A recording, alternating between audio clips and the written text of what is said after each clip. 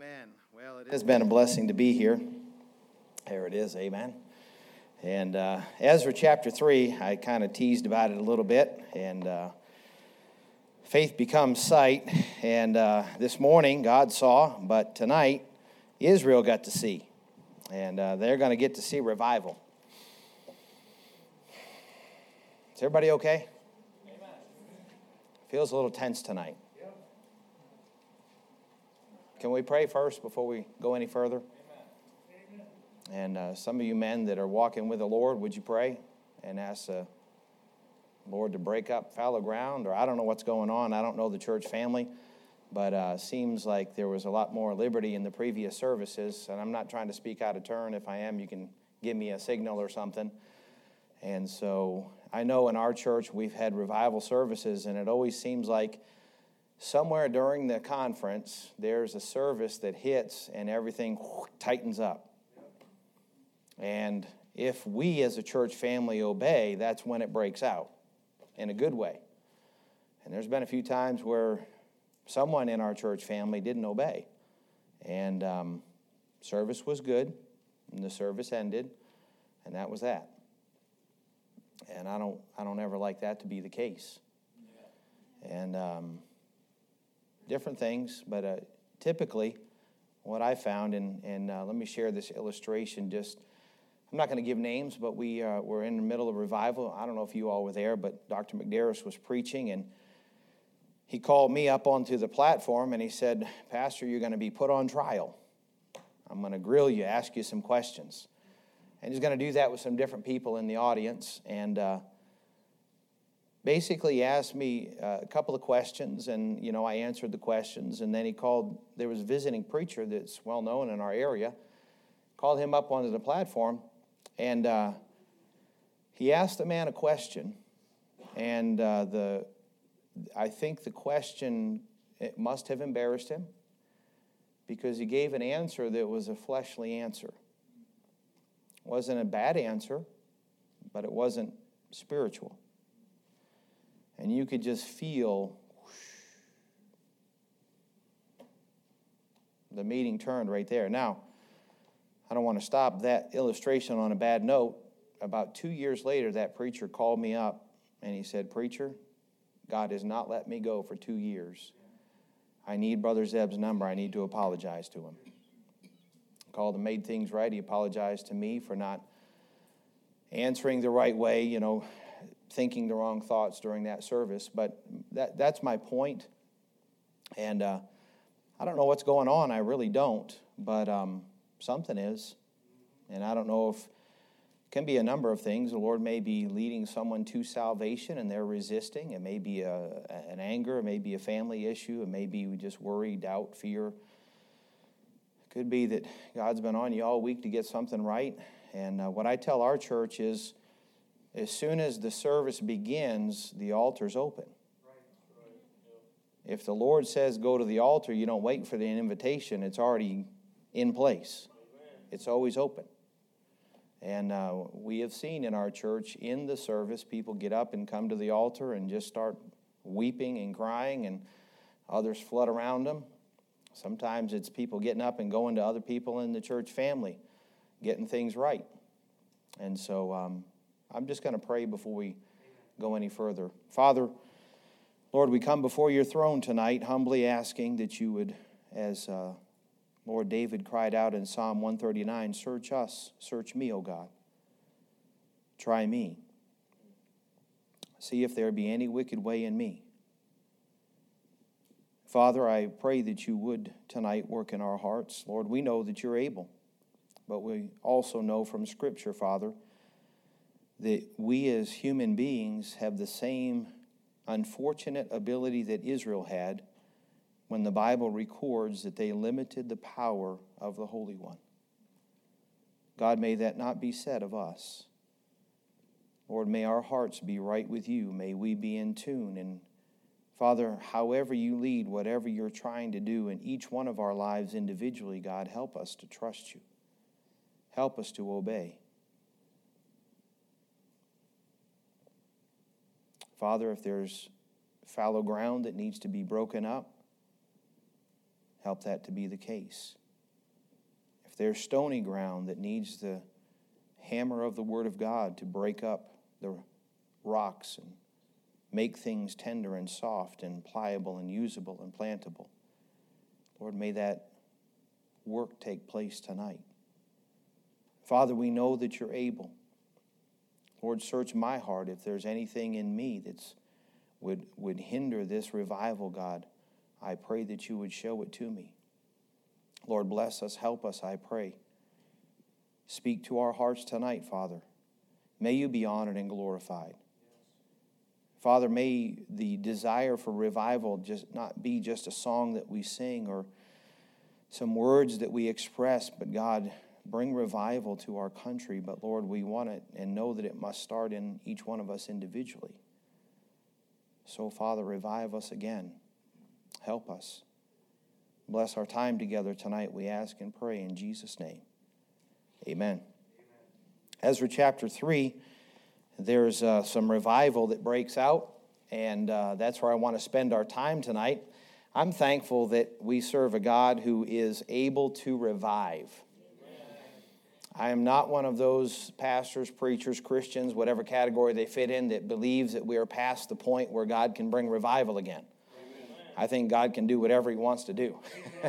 And I want to see revival. Now, let me just clarify a couple of things before I go on, and that is revival is not a meeting, okay? Revival is not, down south, they use different terms when they describe meetings. Amen? We have meetings in the north. They have meetings in the south. Okay? There's just a few differences. And some of their meetings, they know it's good when the hankies are waving, when the tears are flowing, when the snots are flying. Whoo, that's good right there. Well, that's not necessarily a revival. Because there are folks that can put on a good show. And I'm not just talking from behind the pulpit, because there are some preachers that can put on a good show. A friend of mine was an evangelist, and first few years he started out, he came off the road, and we were talking one day, and he said, I've been absolutely shocked at things that I've learned on the road. He had an evangelist tell him that he carried an onion in his pocket so he could work himself into some tears when he was going to the pulpit.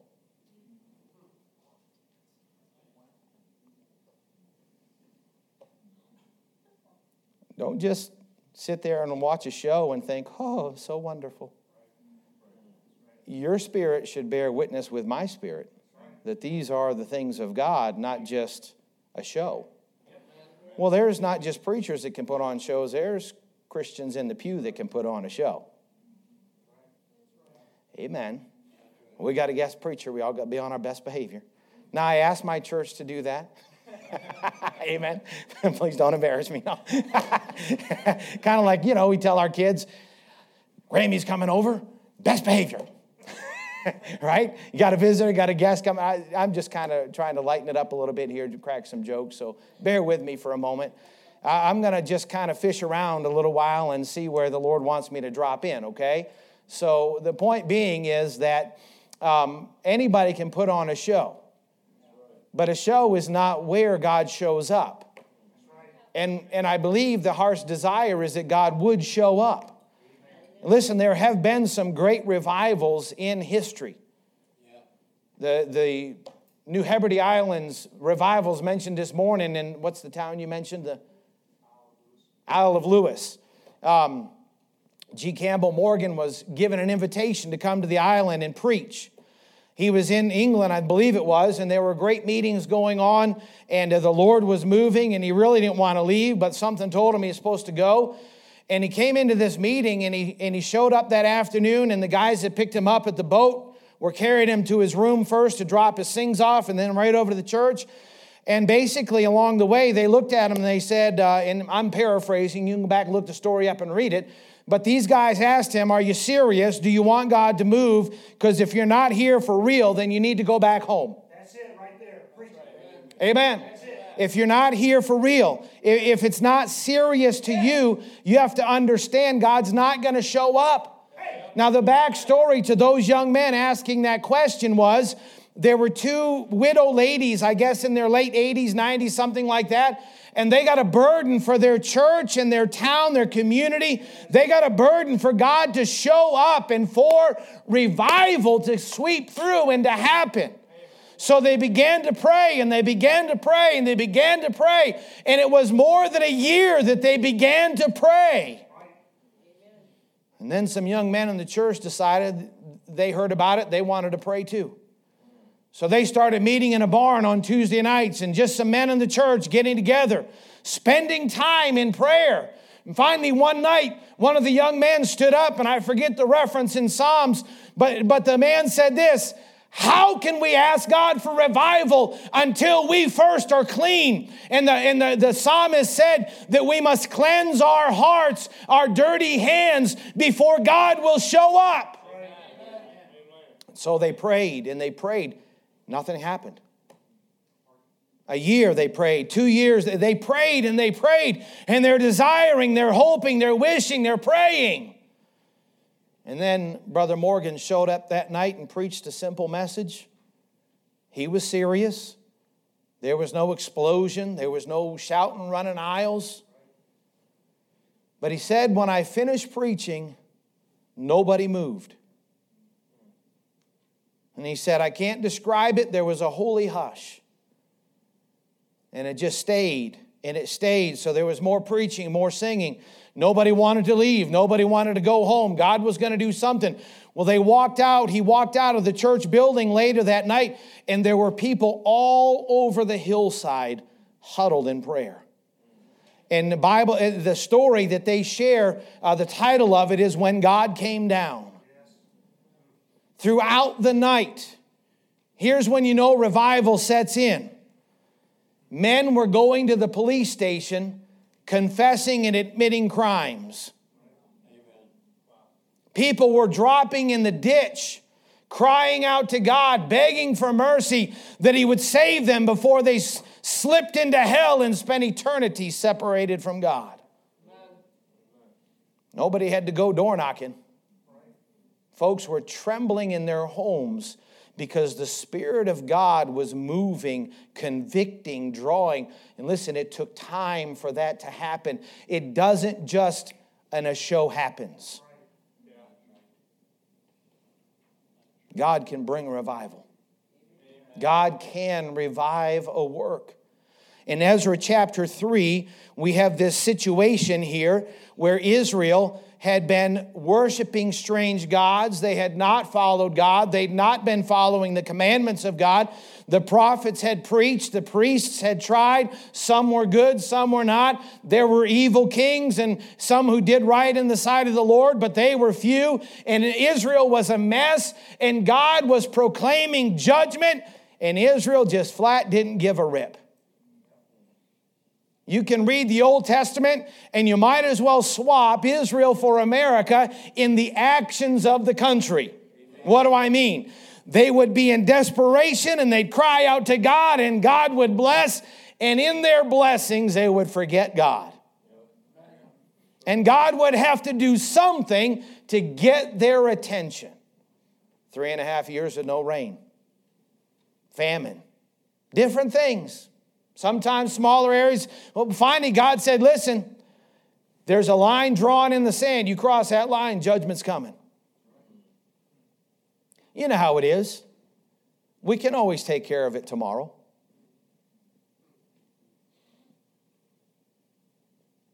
I can leave the sin here for a little while longer. I'm not hurting anybody else.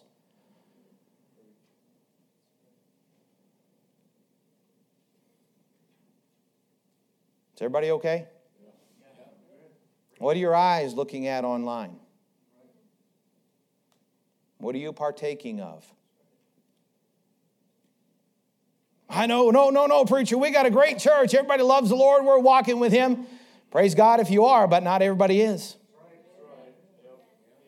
The Bible says a little leaven leaveneth the whole lump. Smartphones have created a dearth because you can call up any trash on that little device and it's that easy. And people definitely get addicted to it. I'm not talking bluntly because we have children in the audience. I'm being respectful of the difference of age. But I believe as adults we know exactly what I'm talking about. A little sin is not okay. God's not going to bless it. I'm not hurting anybody, and yet you are.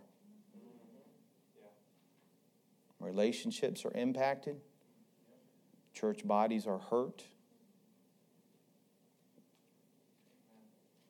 Is everybody okay? Revival can happen. God can show up. God can do a mighty and a great work. But we have to have prepared hearts and be a prepared people and be able, willing, and meet the requirements of revival. Israel disobeyed God. Judgment came. Babylon showed up one day. Nobody in Israel woke up and said, I wonder which day Babylon's coming. Let's see, maybe a couple more weeks we got. No. You see, He gives us a space of grace. He gives us a time to make things right. Listen, you can hold on to your hurt and your bitterness. In a crowd this size, guess what? I'll bet some of you grew up in homes where your parents weren't right. I grew up in a preacher's home. My dad, flat head of temper. He loved God. He walked with the Lord. But it didn't take very long for the flesh to show. Oh, yeah. It was military all the way and rah. So, oh, yeah, there was living in fear. The fear of God and the fear of Dad. Well, here's what happened. The devil came and parked on my shoulders, and little thoughts like this sprouted up in my head. Your dad's a preacher. He shouldn't have a temper.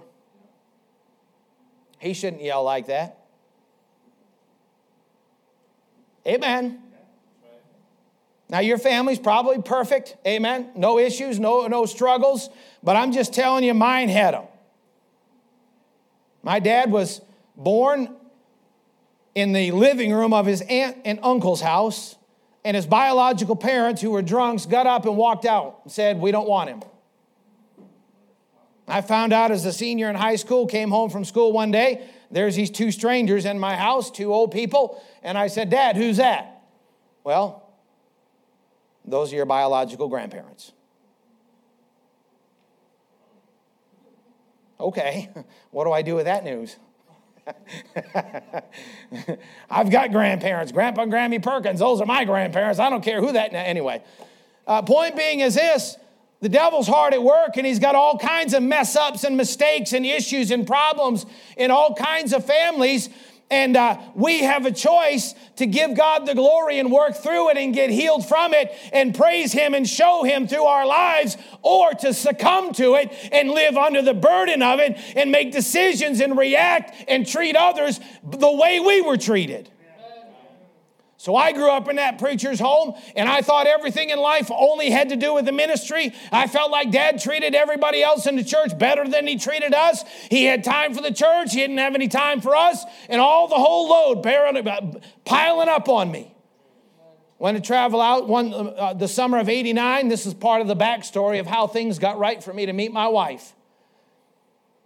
Got out to this training program. This guy was a retired Navy officer, and he had about 30 college guys come through every summer and put us through 5 weeks of boot camp.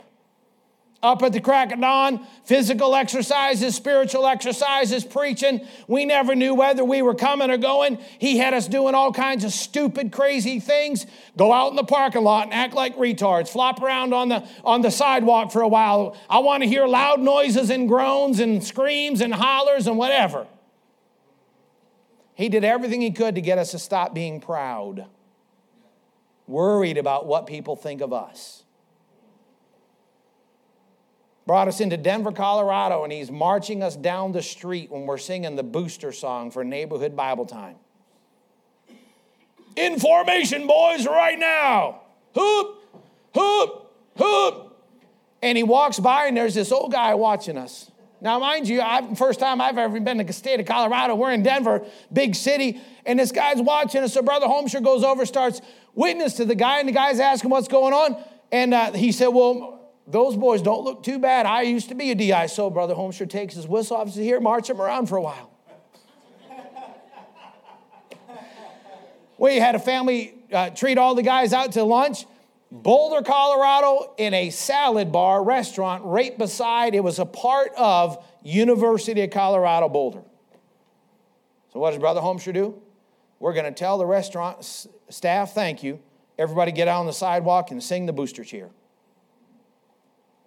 We are boosters, Bible time boosters. Everywhere we go, people want to know. Oh yeah, motions and everything at the top of your voices, or you're singing it again. All these college students our same age walking by. And then some of them just trying to get us to stop getting embarrassed over every little thing.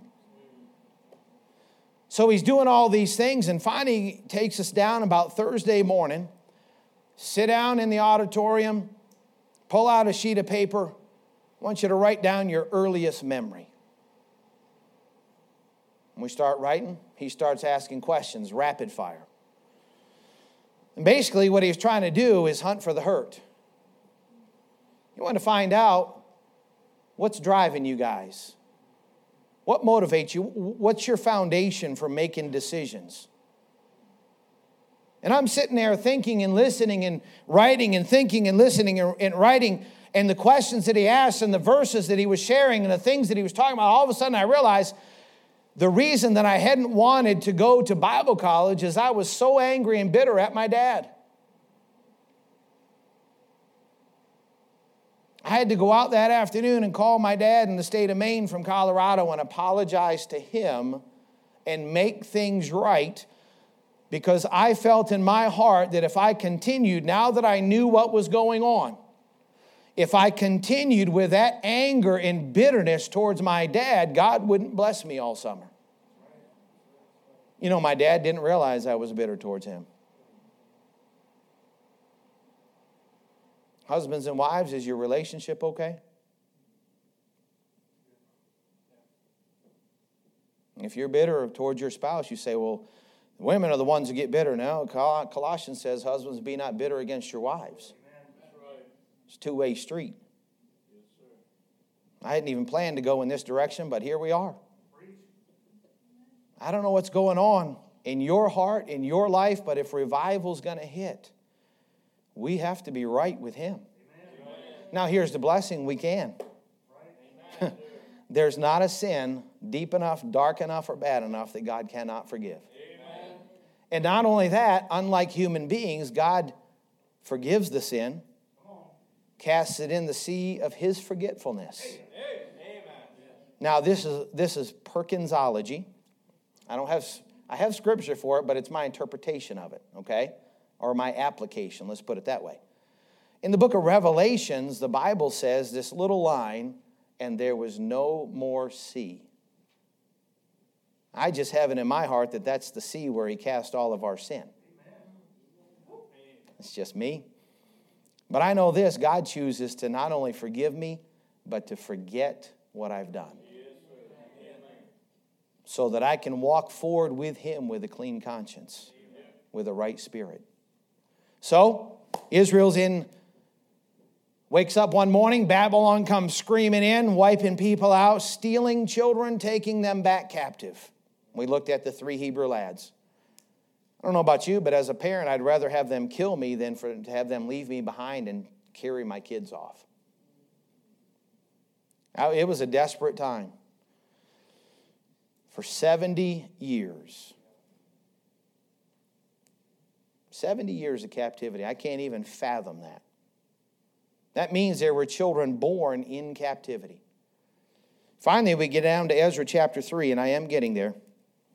We get down to Ezra chapter 3, and the king, and that's a wonderful story to go out back in and see how God is working over here to prepare for over there. It's a good thing to read Esther and find out who this king was and all these relationships. This king needed a Jewish stepmama to prepare his heart to be the one to let the Jews go back and rebuild. We think it's all bad, and yet in the midst of the trial, the tribulation, in the midst of the punishment, the discipline, God's hand was at work. Setting Vashti aside over here, bringing in Esther to be the queen, and who was their son?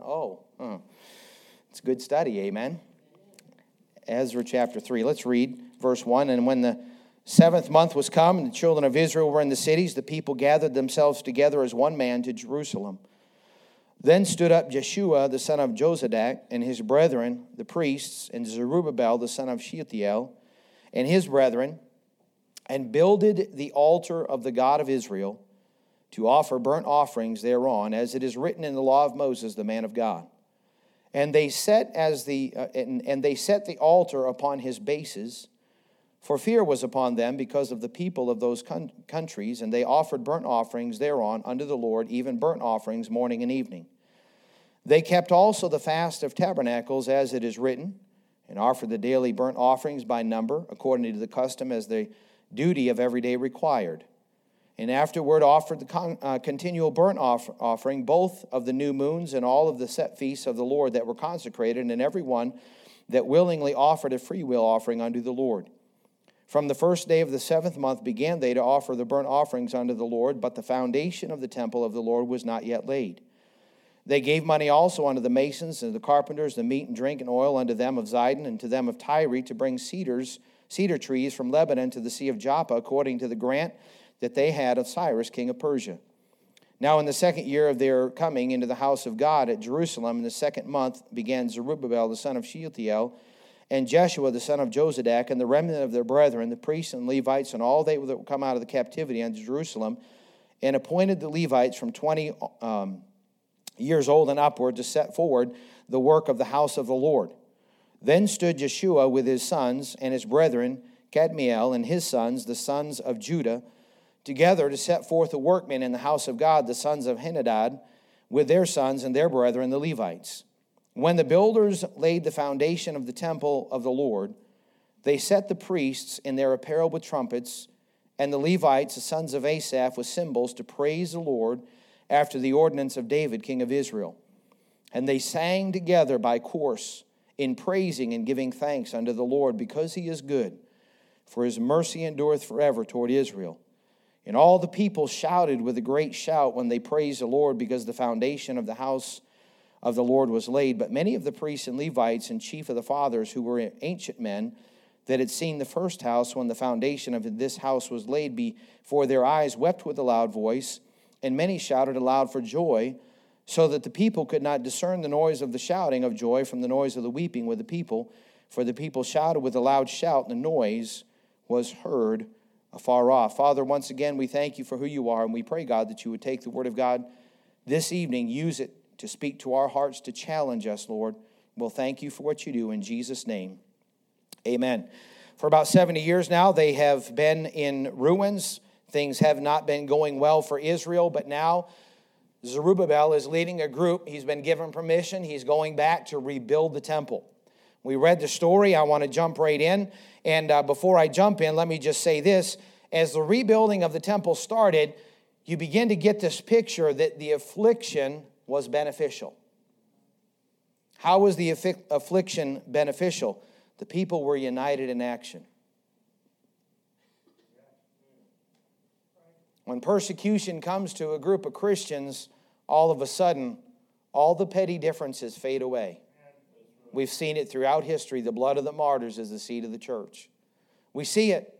When the oppression from the outside comes, all of a sudden, all these little things that we thought were so important, we realize they're really not the issue. God's people came together. They made a right beginning of their work. You notice what we read? All of a sudden, everything was as it was written. Not, well, I think we should do it this way. Opinions were set aside. We need God. What does his word say? That's how Moses said to do it. That's how it's written. That's how we're going to do it. Amen. Hallelujah. Affliction. They made a right beginning. Their worship began just as Moses had instructed. Once again, they were offering the offerings, the burnt offering. Everything was as it is written. The worship was accompanied with gifts.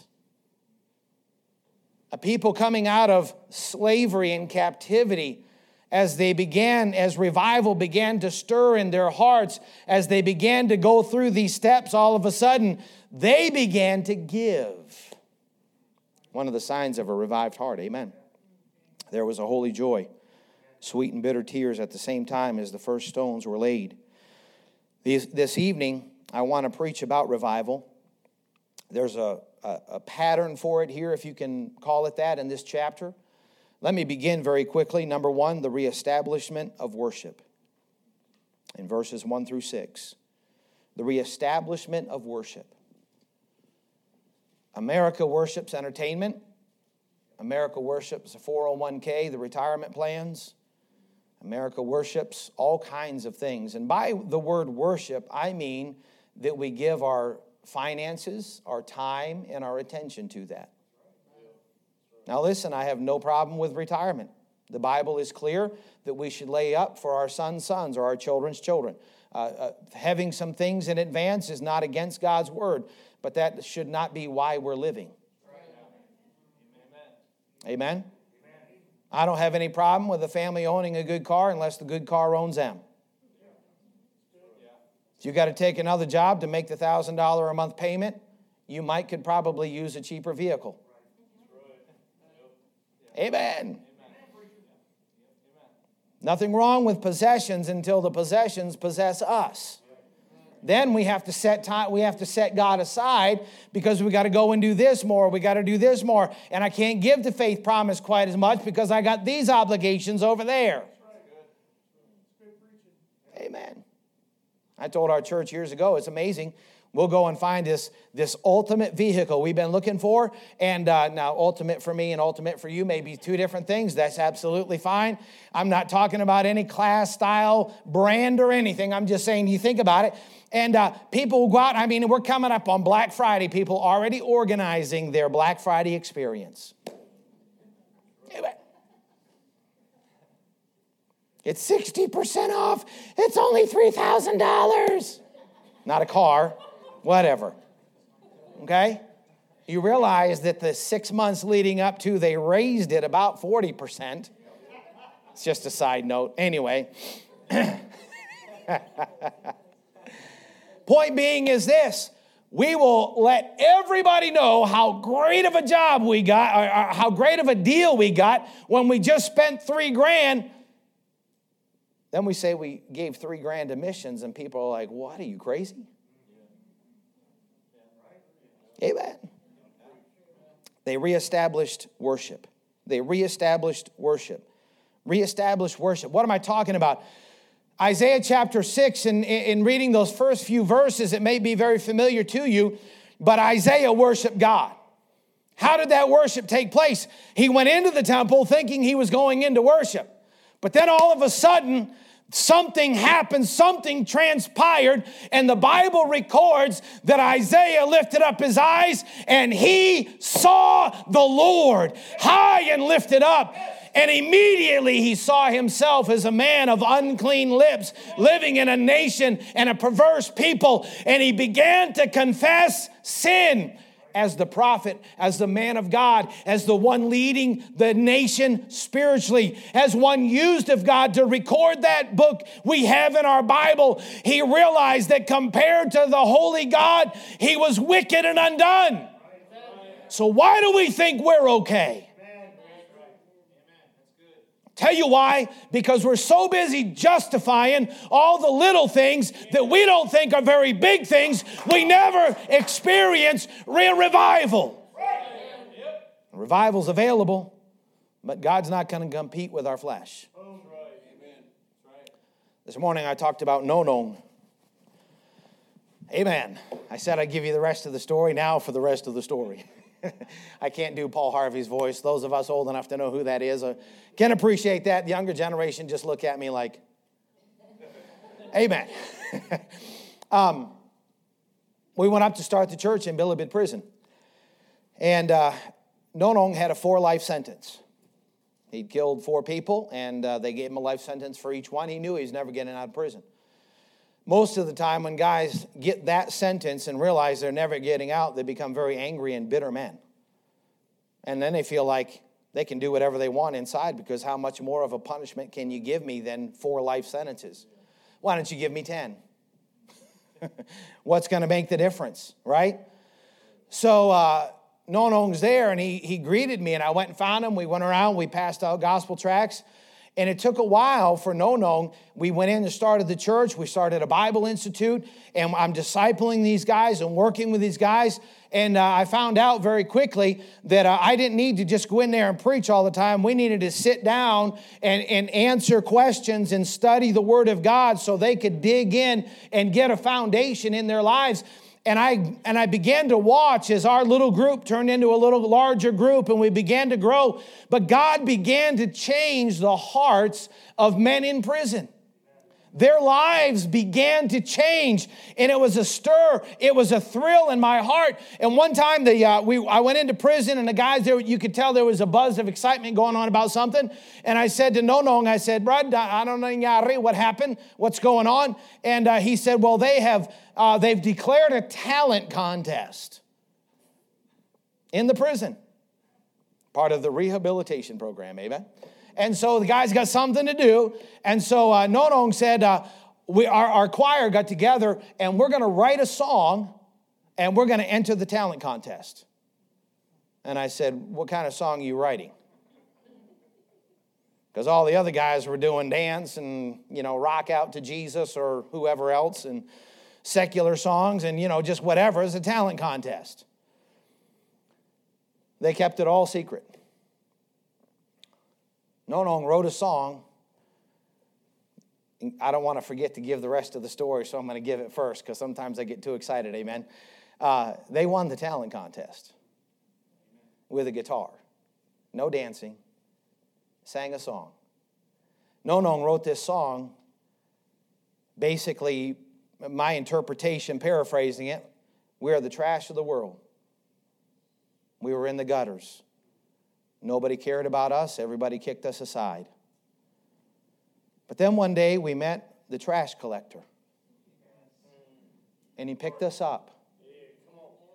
And he changed our lives. And he set us upon a solid rock. And now we get to help and to serve the garbage collector. What am I saying? I'm saying that those men wrote that song, and it was worship from their heart, their appreciation, their gratitude, their love for the one that reached down into the miry pit, plucked them up out of that old life, and set their feet upon a solid rock and established their goings. And not just that, chose to use them and work through them as they began to win souls for Christ and build a church body and a Bible Institute with 20 men studying for the ministry, going out into the different parts of the prison, into the hospital, and holding Bible studies and discipleship and all of that. Worship needs to be reestablished. What is worship anyway? Can I tell you, the world we live in today, when you say the word worship, they think about praise and worship. Let me tell you about worship. Go over to Job chapters 1 and 2. You don't have to turn there. I'm just going through quickly. But my point being is this. Job wakes up one morning and he sacrifices for himself and his wife and his children just in case they might have forgot that day. He's having a wonderful time. He's walking with the Lord. He doesn't know the accuser's been before the throne and lied about him and tried to get God to allow Satan to mess with his life to turn him against God. Job doesn't know that. We do, because we're reading the story from the Bible. Job was oblivious to all of that. He didn't know what spiritual battle or what spiritual warfare was going on. He just woke up and sacrificed. He's having a great day until the first servant arrives. All the crops are gone. Servant arrives. All the sheep, all the oxen, everything's gone. And then when that final servant arrived and said, all 10 of your children were having a get-together in the house, and a whirlwind came and smote the 4 corners of the house, and all 10 of your children have died. I've held some funerals for babies. We had a young lady we were working with, trying to reach her. She was on the borderline. Dad was a Christian. The mom had died because of health complications. She was angry and bitter at God. She went out and she was with child. Driving down the interstate, something happened. She felt something happen. They rushed to the hospital, and the baby died. 2 weeks before delivery, 3 weeks, 1 week. I went into the hospital chapel. The family asked me to come in and do the funeral service. There was a perfectly formed, beautiful baby boy. That was the toughest funeral I've ever done in my life. Now, Job's children were not infants, but there was 10 empty graves dug. And he laid all 10 of his children in at one time. But you know what the Bible says? He left off from hearing that news, and he went and worshiped God. Can I tell you that he wasn't turning on the smoke machine and the strobe light and putting the drums on and dancing around the room? Praise and worship is not worship. We should praise the Lord. We should be thankful for him. But there's a worship that God is looking for that is not an emotional thing. We have wonderful feelings after, but this worship is an act of our will. It is a communion with God. It is an accepting of what God is allowing in our lives. It is a thanking God for whatever is going on. It is a trusting of God that no matter how this looks right now, we know, we believe that God is good enough, big enough, able enough to carry us through, take care of, and provide everything needed to make it to the other side. The reestablishment of worship. Before they tried to rebuild the temple, they first worshiped. Before they laid the foundation, they first worshiped. I'm saying to you this evening, as a church family, you have a worship service, but individually we must learn as God's children how to worship him. You say, well, preacher, how do I do it? It's an individual basis. But I know this, sometime you need to shut the phone off. You need to turn the notifications off. You need to turn the TV off. You need to turn the radio off. You need to turn off every digital device that you own. You need to get somewhere where you can get alone with God and just open your eyes and look up and begin to thank God for everything you see. Thank him for the grass. Thank him for the trees. Thank him for the hills. Thank him for the mountains. Thank him for the sun. Thank him for the rain. Thank him for this. Thank him for that. Thank him for your wife. Thank him for your husband. Thank him for your children. Thank him for job. Thank him for everything you can think of. And just keep repeating. And then begin to tell him how good he is. He's God and he enjoys it. He deserves it. He's worthy of our praise. God, you're good. I'm sick. My body's frail. I'm weak, but you're good. My dad died, but you're good. My mom's health isn't that well, but you're good. There's problems over here. There's problems over there, but you're good. And don't do it for 3 minutes. That's not enough. You need to worship in that vein until tears begin to flow. You tell me, let me tell you something. There's a lot of hard-hearted Christians. And I was one. You grow up in the ministry, you get used to it all. You see the same things all the time, hear the same songs. You see others moved and you kind of expect it. You have all the answers to the questions that can be asked because you're the preacher's kid, the missionary's kid. You know it. I was down at Grace and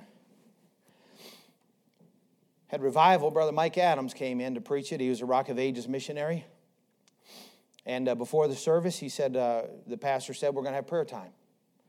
Now, Mike Adams, if you've never met him, he's an old Cajun. He's about 6'2", 6'3", 300 pounds. Just a big guy. He's not fat. He's just big.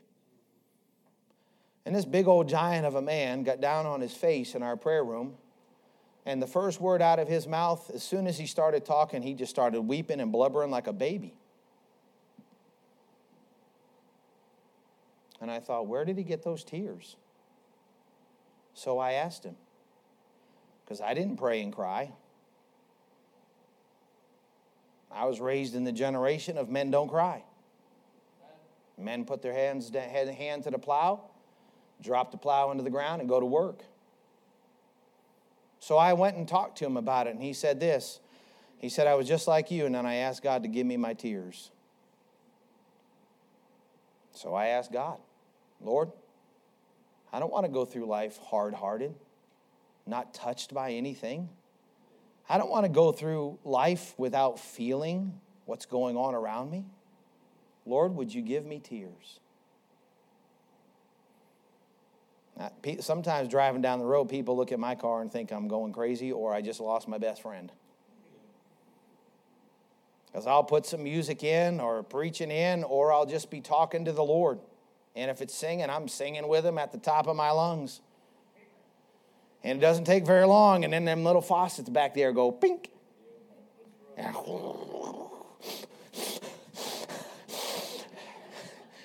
Man, sometimes you just need a good old ugly cry while you're worshiping.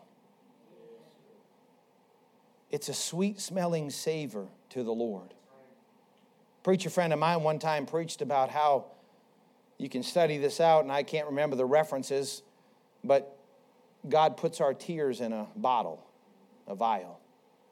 And in the message, the man kept bringing up, he started with a big 5-gallon bucket, and he went down to a thimble. And he said, what could God hold your tears in? A little thimble? Because you don't have many? When's the last time during the song service God just smote your heart? Or your heart just had such a thrill that you couldn't stop the tears from coming out? Oh, I'm a man's man. I ain't going to cry in public. I feel sorry for you. Everybody okay? I know it's going long. I am not my brother Steve, but tonight I might be. Amen. Reestablishment of worship. The type of worship comes from the heart, desiring to be right with God. I think a part of this worship started with repentance, just as Isaiah did. He saw the Lord, but then he saw himself. Woe is me. You might start your worship time with Psalm 139.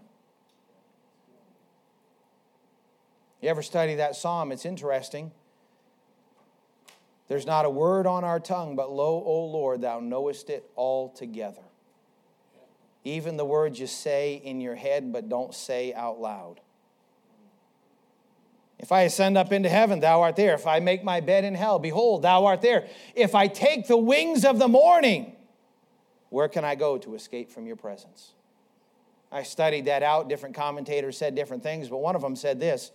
He said, imagine what the psalmist is thinking about. Light travels at the speed of 186,000 miles a second. I'd love to go that fast sometime. And they said if you could lasso a ray of light as it was just peeking up over the morning, and you could travel at the speed of light, boom. When you got to the end of the reach of that light bulb, God would be there waiting for you, asking you what took you so long. God's everywhere. He knows exactly what's going on. He knows what you think. He knows what's in your heart. He knows the thoughts in your head. And as you wrap down and go down to the end of that psalm, David is examining himself and he cries out, search me, O God, and try me. See if there be any wicked way in me. Amen. Let's get our hearts right with God. Yes. Why? So we can have worship that is sweet. So we can fall before his throne, get on our knees before him, hold our hands up and cry out to him. Let the tears flow as our hearts are overwhelmed within us because of the goodness and the glory and the greatness of our God. Amen. Hallelujah. Number 2. Oh, wait, I got some verses. Psalm 95 verse 6 says, O come, let us worship and bow down. Let us kneel before the Lord, our Maker.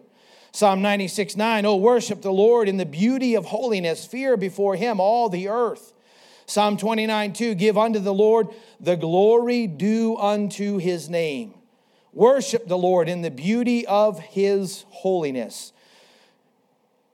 The pattern for revival in this chapter, number one, worship was first. Number two, they rebuilt the foundation. I won't take a lot of time on the last 2 points because I spent so much time already. Well, what does it mean to rebuild the foundation?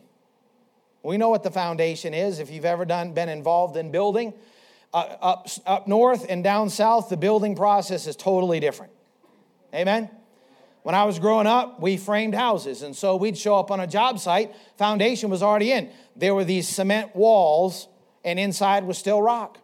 And we'd start on the top of those cement walls, and that was the foundation. And then they'd go back in and fill it all in later. And boom, there you have it. We go down south, and they dig a little footer in the ground around where the house is going to be. And then they pour a slab on the ground, and that's it. No basement down south. The water table's too high. You'd have to be pumping that thing 24/7. And so it's just different. So when we went to build our house, I went to the engineer and I said, we're going to build a house. And he said, what's the name of those walls? And it wasn't an engineer, it was the planning commission, because in the county you can be your own general contractor. And so I started talking to different people, and I said, well, it's going to be an ICF house, so the walls are 6 inches of concrete from floor to roof, to ceiling, to the top. And he said, well, you can't get by with a little 12 by 12 footer underneath for your foundation. It won't withstand the weight. There's a lot of Christians that are trying to build a life on a foundation of Sunday and Wednesday Christianity.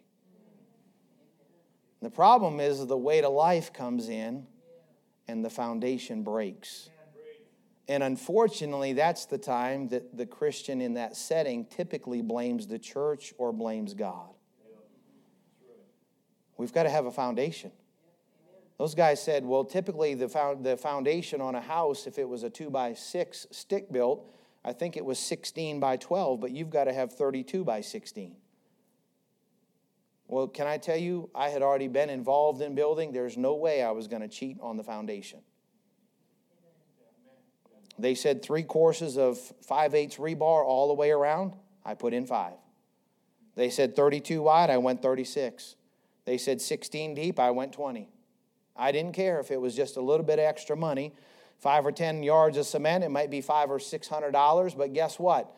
I wanted my house to stand when I was done. As Christians, we should be over-engineering, not cutting corners. We've got to build a foundation. The foundation comes in our daily Bible reading. And listen, there's nothing wrong with our daily bread, but that's dessert. That's not meat. It's the meat of the Word that we need for strength. The dessert tastes great, feels great, but if all you eat is dessert, you're going to end up malnourished. Amen. You remember when the Israelites came out of the wilderness? Throughout the wilderness, God had provided them with manna. So all they had to do is go out and gather it. When they came into the land of Canaan, all of a sudden, as Joshua there in the first 4, 5, 6 chapters, Joshua meets with the angel of the Lord, takes his shoe off and a sign of submission. And the angel of the Lord tells him some things that he's going to have to do. And one of them is he was going to have to take out the old corn and make some cornbread. It's for all the Southerners in here, amen. The point being is no more manna. You're going to have to need something else. So you take that corn, you make some, and then you plan to take some and plant some. We have to have a foundation.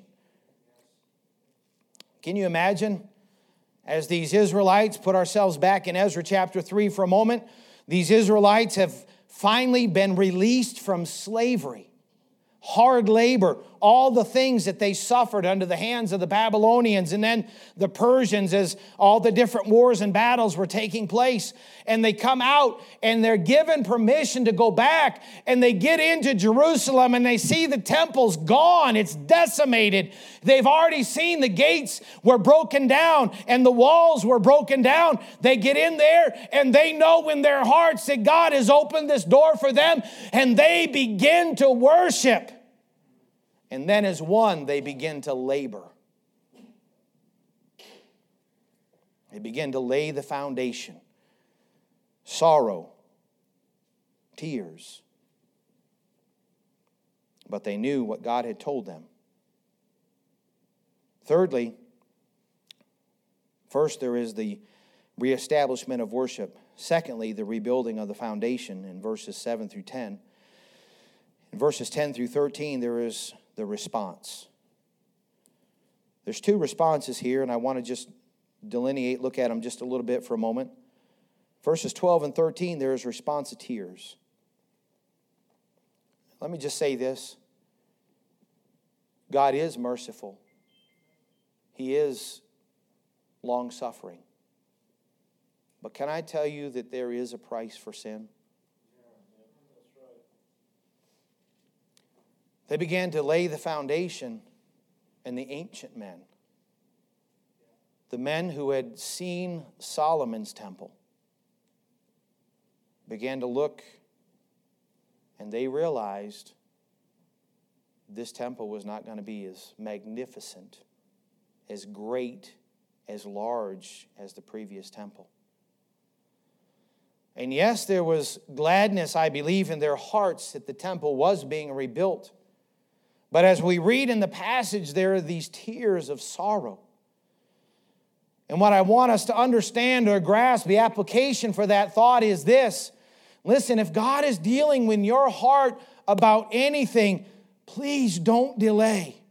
Please don't put God off. Please don't wait. Please don't think, well, I don't really have an important role in the church right now, and I'm not married yet, or haven't realized the full extent of my career path and all of that yet. So, these little things over here, they're no big deal. It's a big deal. Yes, it is. It is a big deal. Life is a big deal. Little things make big things. Does your patch club sing that song? Amen. Patchworkers, little things make big things. I can't remember how it goes. Anyway, these men were looking at this and they began to weep with tears of sorrow. But then also, secondly, there was the response of joy in verses 10 and 11. God's house is going back up. They shouted so loud, everybody around them could hear. There is something about worshiping God and vocalizing. I'm sure you've all heard it. Bless God, you go to the sports game and scream to your horse. Come to church and sit there like a Protestant. Amen. Or a New England Baptist. You take your pick, right? That's a joke.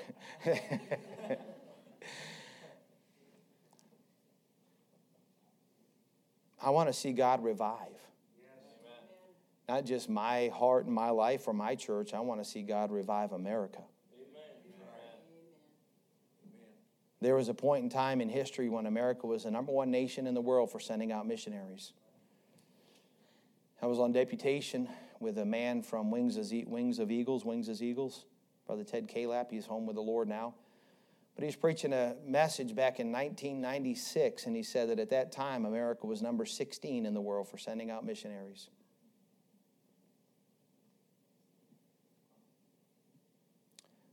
When God revives, people get saved. When God revives His people, the effect will always be lost souls coming to Christ. When God revives, there is an absolute obedience to the will of God in the lives of His people. And you'll begin to see people going because, listen, they know God's told me to go, I must go. All this is going to start with prayer. It's going to start with a desire before that, because here's the fact, folks. you're going to do what you want to do. I was sitting in Bible class my second year of college, and the professor got up and made a statement that kind of made me mad. His statement was, you're as close to God as you want to be. Oh, no. I mean, spiritual warfare, there's all kinds of enemies out there and all these reasons. Oh, no. You and I are as close to the Lord as we want to be. Because we do what we want to do. If you want to spend an hour in front of the TV or an hour with the Lord, you're going to do what you want to do. Amen. Everybody all right? Revival's possible. What would God do through Liberty Baptist Tabernacle if half of this congregation got completely right with God? Wasn't it D.L. Moody? Was it him that said, the world has yet to see what God can do through the life of one totally surrendered? Mercy. God's done great things through people that weren't totally surrendered, I'm guessing. My, wouldn't that be a wonderful thing to watch and see? Well, somebody has to want it. Somebody has to want it. I want to see the Lord work, and I've got to prove it by doing my part.